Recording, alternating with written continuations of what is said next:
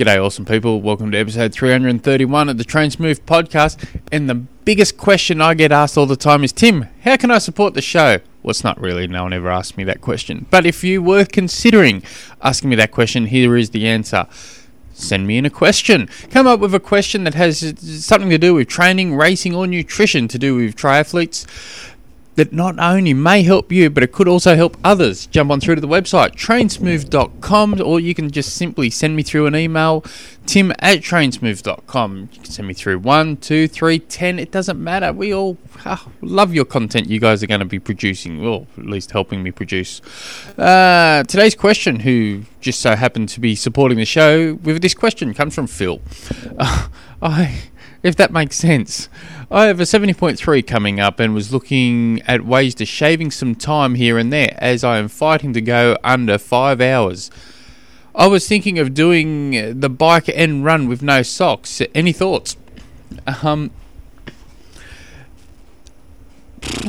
wouldn't be running with no socks. I'd definitely be getting out of getting out of the water, running through transition one, jumping onto your bike with no socks. Now, the reason people go, why no socks? One of the main reasons is we're getting out of the water. We're generally running through dirt or sand or whatever, and our feet are wet, so things stick to our feet. And so if you put socks on, that stuff's going to be stuck to your feet until the time you cross the finishing line. So you jump on your, and being in transition, you can either look at it as an opportunity of gaining free time, or looking at it as an opportunity just to lose free time. Now, what are you doing? So, if you were to come out with the main, one of the main lot of packs in a 70.3, let's call it any time between 30 minutes to 40 minutes, for instance, during a 70.3. If you don't muck around in that 70.3, you get in, you grab your bike, everything you need stuck to that bike already. So all you have to do is put on a helmet and go, and you put your pedals on as you're getting the hell out of there. You can easily jump 30, 40, 50 spots in just transition, as long as you're not mucking around. So, but obviously you know that because you're thinking you want to lose time with socks. So I'd be definitely doing the bike with no socks. As you're coming into transition, that,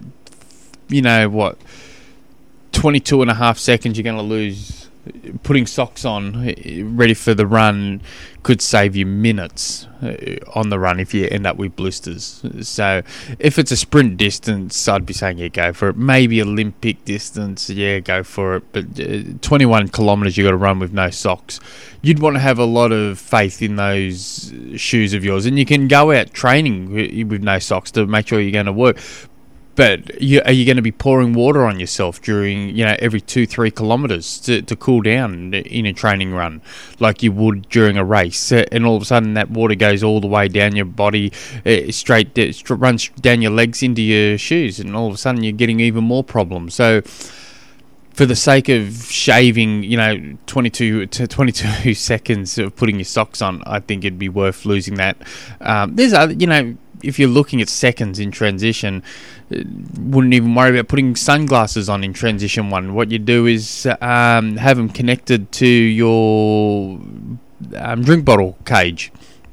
So all you got to do, everything that you need for that bike should be already stuck on that bike. So all you have to do is get to the bike, put your helmet on, take the bike off the rack and start running. As you're getting out of transition and onto your bike, you pedal for the first 100, 200, 300 metres with no shoes, clip on, put your feet in, make sure you practice this at home, kids. Don't wait till race day to practice it. Get used to that, and then off you go. And as you're getting further down the road, you pull your sunglasses out of your bottle cage, put them on, and you're sound as a pound. The only downside to that is any photos that anyone takes of you running out of transition one, you're probably going to have big puffy Blackmore eyes, like a Blackmore fish, because of the goggles. But you just destroy those photos like they've never existed. But I'd be looking elsewhere to shave time. I wouldn't risk it. If you guys have any other questions, jump on through to the website, trainsmooth.com. Till next episode, hooroo.